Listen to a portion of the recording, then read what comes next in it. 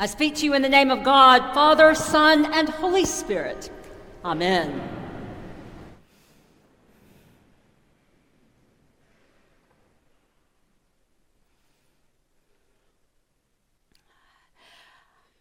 I cannot stop thinking about the man with the candles. I cannot stop thinking about the man with the candles. The man who came to the cathedral to attend the requiem for the homeless this past November 1st. The man who lingered long after everyone else had left that night. After the last meal had been served, the last prayer said, the last pair of feet washed. The man who caught my eye as I rushed out of the nave at breakneck speed, eager to leave myself, wanting nothing more than to get home, change into my pajamas, and curl up on the sofa with Netflix and a glass of wine. At first, I couldn't tell exactly what he was doing. Hunched over in a shadowy corner of the narthex, he was placing something, actually a bunch of somethings, into a bag. After a moment, one of our faithful cathedral ushers came up, stood beside me, and said softly, "You know, this guy's missed the last bus back to the shelter, but I didn't have the heart to disturb him. He's been working on this for a while. Clearly, it's important to him." It was only then that I saw what it was. It was dozens and dozens of candles. The same candles we had just used in the requiem to remember each individual from the city of Atlanta who had died in the past year while unhoused. The same candles we had lit while more than 75 names were read. The same candles that had been snuffed out, actually over an hour ago, their witness already borne, their purpose already served, now ready to be retired. And these were the candles. These were the candles, just remnants of candles, really.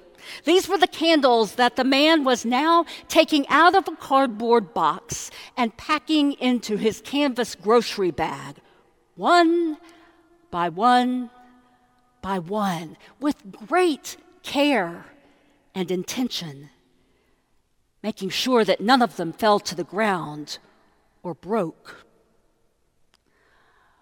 What on earth was he going to do with them all, I wondered. What on earth was he going to do with all these worn out, worn down candles?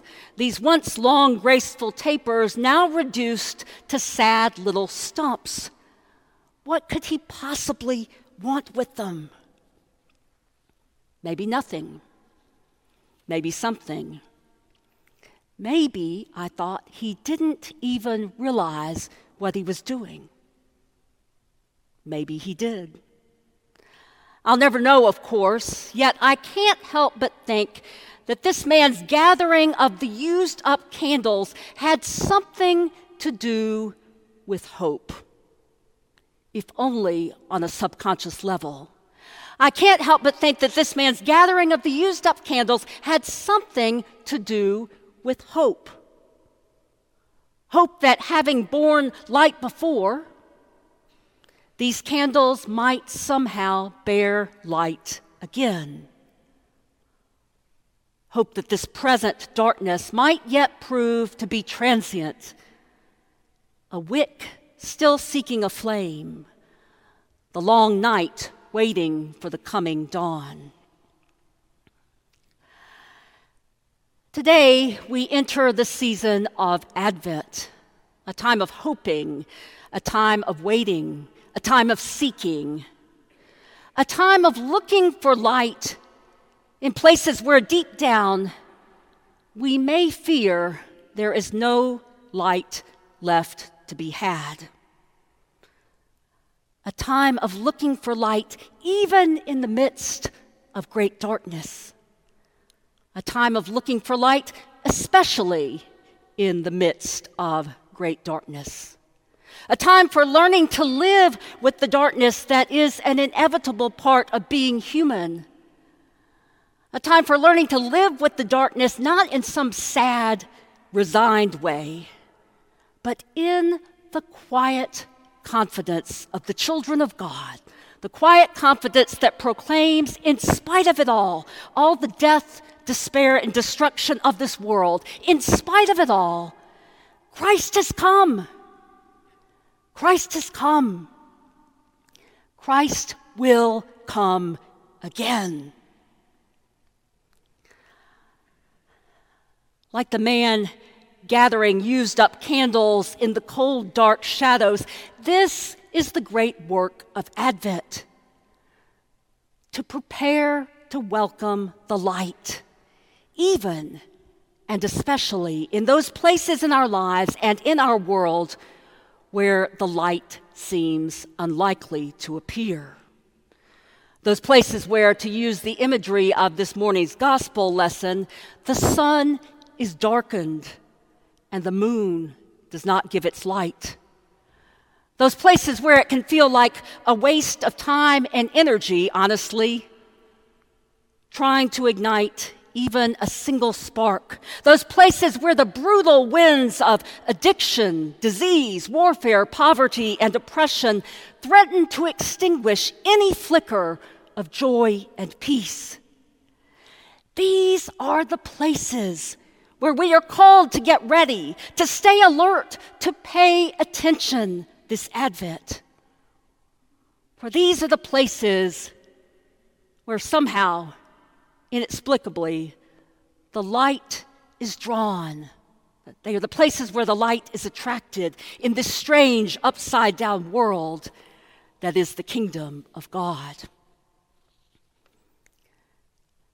The light is drawn. It is drawn to the doctor's office where the mother of 3 young children is learning that the chemotherapy has not been as effective as she had hoped.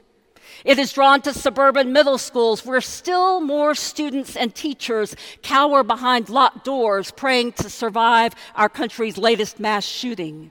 It is drawn to the conference room where just this past weekend talks to resume a ceasefire in Gaza have collapsed. It is drawn to the bedroom where a teenager is contemplating self-harm after reading gossip about herself online. It is drawn to the homes where family gatherings this holiday season won't go as everyone had hoped, and to homes where they won't happen at all. It is drawn to the highway underpasses where some of our neighbors take shelter each evening from the cold in tents and cardboard boxes. These are the places.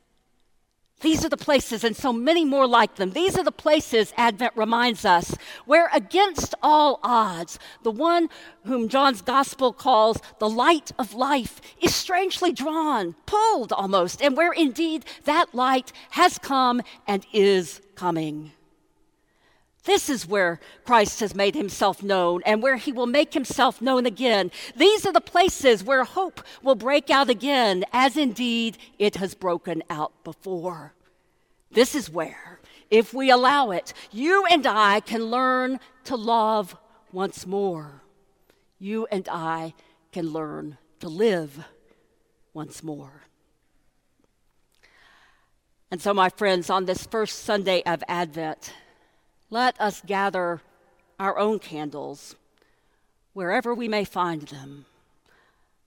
Let us gather our candles, even the oldest, least likely remnants. Let us gather our candles and let us stay for a while in the shadows of this season, though others have already left. When we are ready, we can make our way to Bethlehem, perhaps in the spirit of these words of the poet Jan Richardson. Go slowly if you can, slower, more slowly still, friendly, dark, or fearsome.